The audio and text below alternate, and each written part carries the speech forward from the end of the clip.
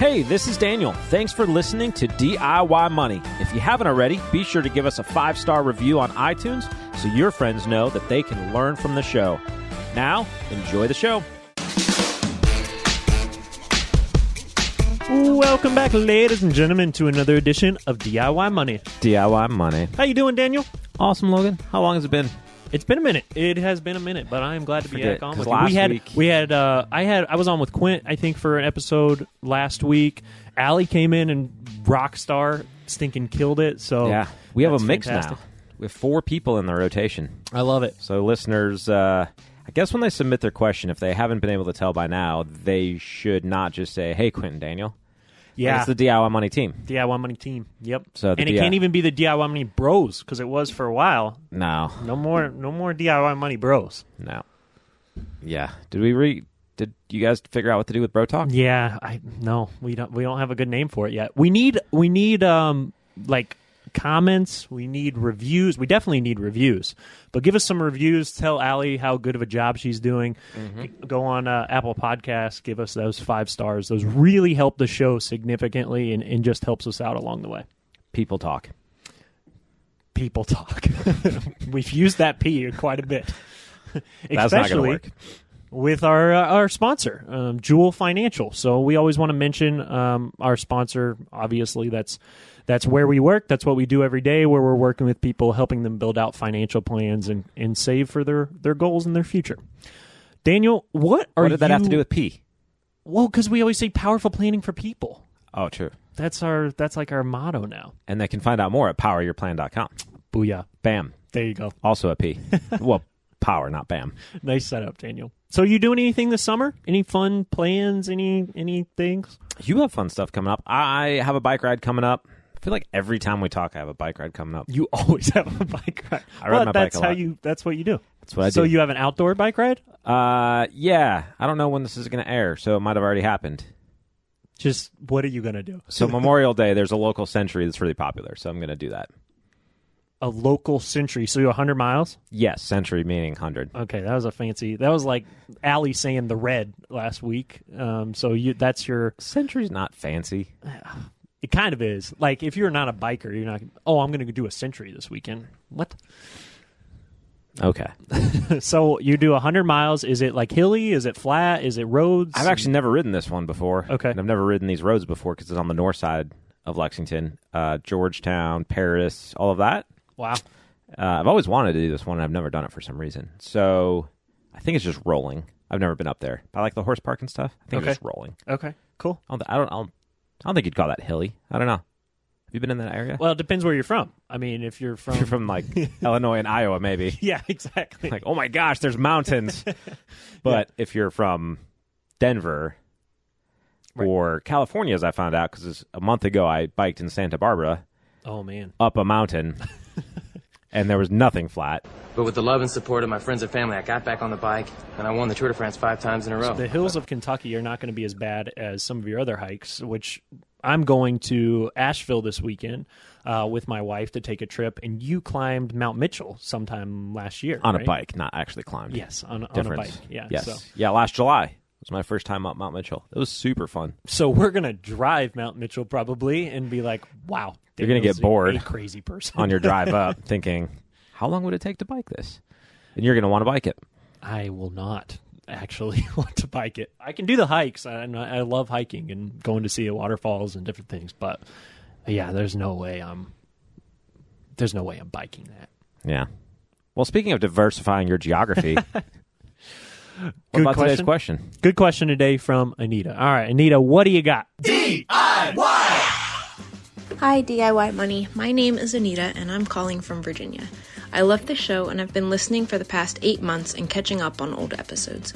My questions relate to the federal government retirement plan known as the Thrift Savings Plan. The TSP has 5 fund options in addition to life cycle funds. I'm looking at allocating my investments between the C, S, and I funds, which are index funds that track the S&P 500, Dow Jones, and the MSCI EAFE index, respectively. I've seen a couple of different allocation recommendations on the internet, but wanted to know what percentage you recommend for someone with 30 plus years till retirement and open to high risk. I have a separate Roth IRA that I started maxing out 2 years ago and have allocated between the Vanguard Total Stock Market Index Fund and the Vanguard Total International Stock Index Fund. Additionally, I have about $7,000 in a previous job's 401k. All the contributions are in a non-Roth account in a target date fund. Do you recommend rolling that money into the TSP? Thank you so much for your time. All right. So Fun fact about Virginia. what's that? The Blue Ridge Parkway, Okay. which is what goes up to Mount Mitchell, Yep. continues on into Virginia. So Look you at can you. ride one road all the way from Mount Mitchell to Virginia. It's almost like we coordinate and I'm going to say the word, the bro talk with the actual question, but we don't at all. We just come in here. Yeah, we flow. I like it. Well, I know there's a lot of parts to this, and I just want to preference answering this question to we can't give specific advice. So if you were someone that came into our office, worked into our wealth development program, and we started talking more about your specific plan, we build out a plan for you, we work with you, continue going forward, then we could give specific advice, but we can't on this podcast. That's just the rules. Mostly because we don't know your entire situation. Yeah, we don't know the entire situation, and we don't know every different part of it, but we will do our best to kind of answer it. So yeah, general education and maybe a rule of thumb or two. Yeah, maybe. So talk a little bit more about what the TSP is, and I know she mentioned the fund lineups briefly, but talk a little bit more about that. Sure. So the Thrift Savings Program, which is the government, it's basically like the government 401k. Yeah. It's actually a really good program compared to a lot of 401ks because the investment options are super simple. Yeah. So basically, you can pick a target date fund, or you can pick from a lineup of really simple, straightforward, basically index funds. Mm-hmm. And they're not terribly fancy. They all have a letter associated with them, which makes it slightly confusing. Or just, I mean, instead of having a name, right, they have a letter. So like the G fund and S fund and I fund and stuff like that. So that can be a little bit confusing. But other than that, it's pretty simple because you have 6 funds, I believe, without looking at it right at the moment.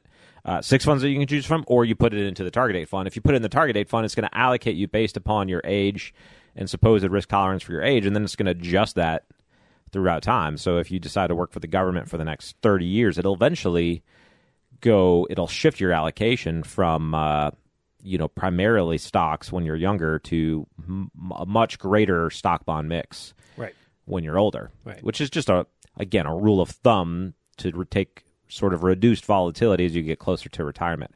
As we talked about in a previous episode, not necessarily reduced risk, but probably reduced volatility. Now, what I like about it is just how simple the funds are. So you can pick your asset mix, and some people decide to do that, or just pick the fund that associates with your estimated retirement date to the closest year, and I think they're in 5-year. Pretty sure they're in 5-year increments. Yeah, so like if you're going to retire in 2040, then you could pick around the 2040. Yeah, and if you're going to retire in 2053, then pick the 2055 or the 2050. The risk, sort of asset mix between those is not going to be significant on the front end. It'll depend on the sort of the trajectory of how they shift from stocks to bonds later on. So generally speaking, you can just kind of go one way or the other based upon your preference or whatever your financial advisor advises you on. But altogether, it's a pretty good simplified way of doing that. Yeah, so the ones that Anita mentioned, she mentioned the C fund, which is basically the S&P 500. She mentioned the S fund, which is smaller and mid-sized companies. And then she mentioned the I fund, which is non-U.S. international companies. Yeah, so basically building diversified stock-focused or equity-focused portfolio is kind of what they're doing in this instance, which not including any bonds, which, depending on age, that may or may not be something somebody wants to do. What I would say is, regardless of your age, if you're utilizing the TSP, look at the target date fund that you would invest in for your age and potential retirement. And then ask yourself the question of why would I allocate differently from that? Mm-hmm. So if that fund, and we won't worry about the S&P small cap international for the moment, we'll just say stocks and bonds. Yeah. But if you looked at that target date fund and it was 90% stocks and 10% bonds, and you're thinking about making your own allocation, then just do your homework and figure out, well, why are you shifting the allocation? If somebody's already sort of done some of the work to say that for roughly this age, roughly this is a good allocation. Again, they're using rules of thumb because they're just backing into that via the estimated date of your retirement. Right. But it's a good starting point because somebody's done a little bit of math at least to get For there. sure. And I think a lot of the time in this industry, we talk about age as a determination, not the key determination, but one of the factors in determining what your risk is. So when we're talking about stocks versus bonds. So that is the calculation they are running when they're creating these target date funds, and that's why there's different years on it. So if you had a 2050 fund, you're going to be more aggressive, and if you had a 2020 fund, or 2025 fund or something like that, then you're going to be a lot less aggressive and you're going to have more bonds in the portfolio. But they are only basing those calculations on pretty much age for the stocks versus the bonds. We know, and we've talked about before on this podcast, that age is not the only thing that goes into factoring those. So it could be your risk tolerance, how comfortable and how well you sleep at night with those funds. And it could be, goals. So if you're going to retire in the next coming years, even if you put yourself in a target date fund for what you estimated your retirement, but that changes over time. So there's different factors and components that go into that than just age. But for a lot of people, I think a target date fund makes sense because you're putting it in something that has your estimated retirement date, and then that'll scale back over time, and you could always change it. Yes. But I do really like the TSP accounts and how they invest, like you were saying, because it's 6 funds. And when we're looking at 401ks for folks and trying to develop allocations, we look at the expense ratios. We dive a little bit deeper into what's in a target date fund.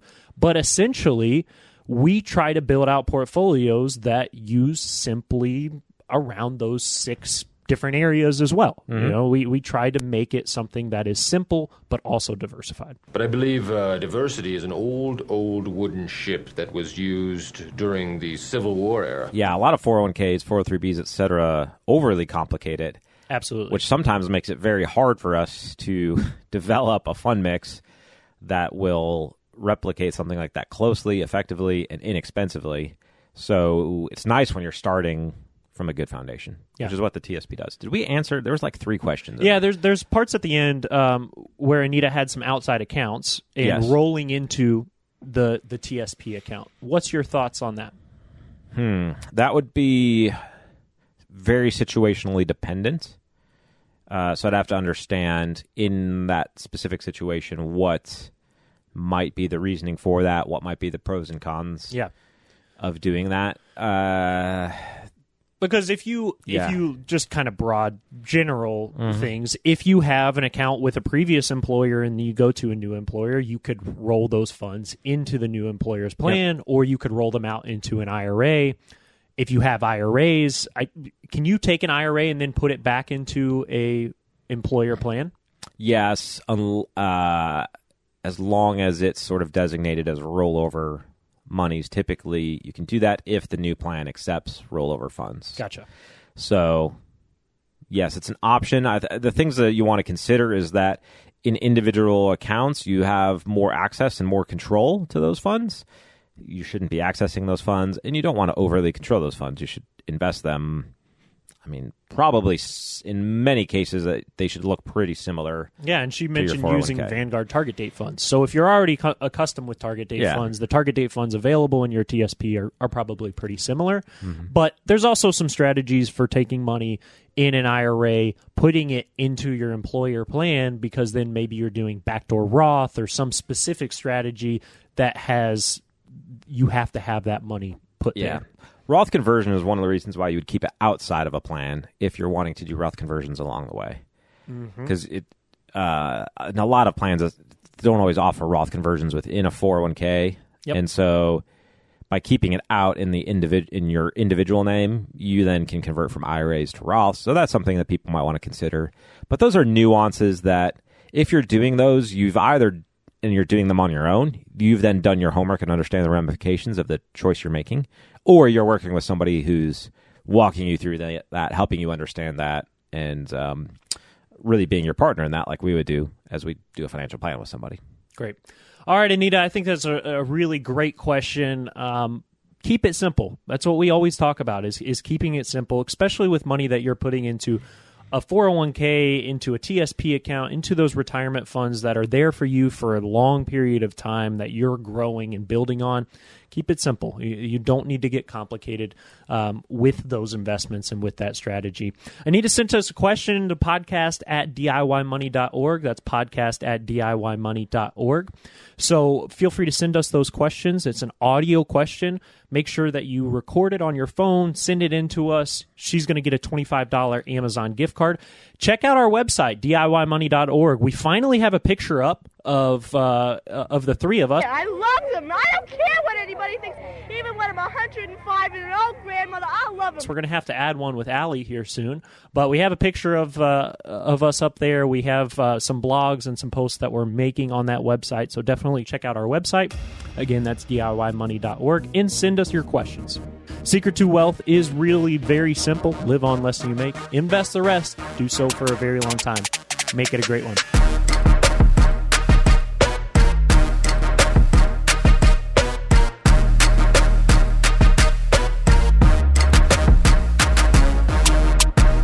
Thanks for listening to this episode of the show. If you want your question aired on the show, be sure to send that to us, and you'll get a $25 Amazon gift card. This show is for entertainment and educational purposes only and is not intended as personal financial advice. Before making any financial decision, please do your homework and consult a financial advisor as needed.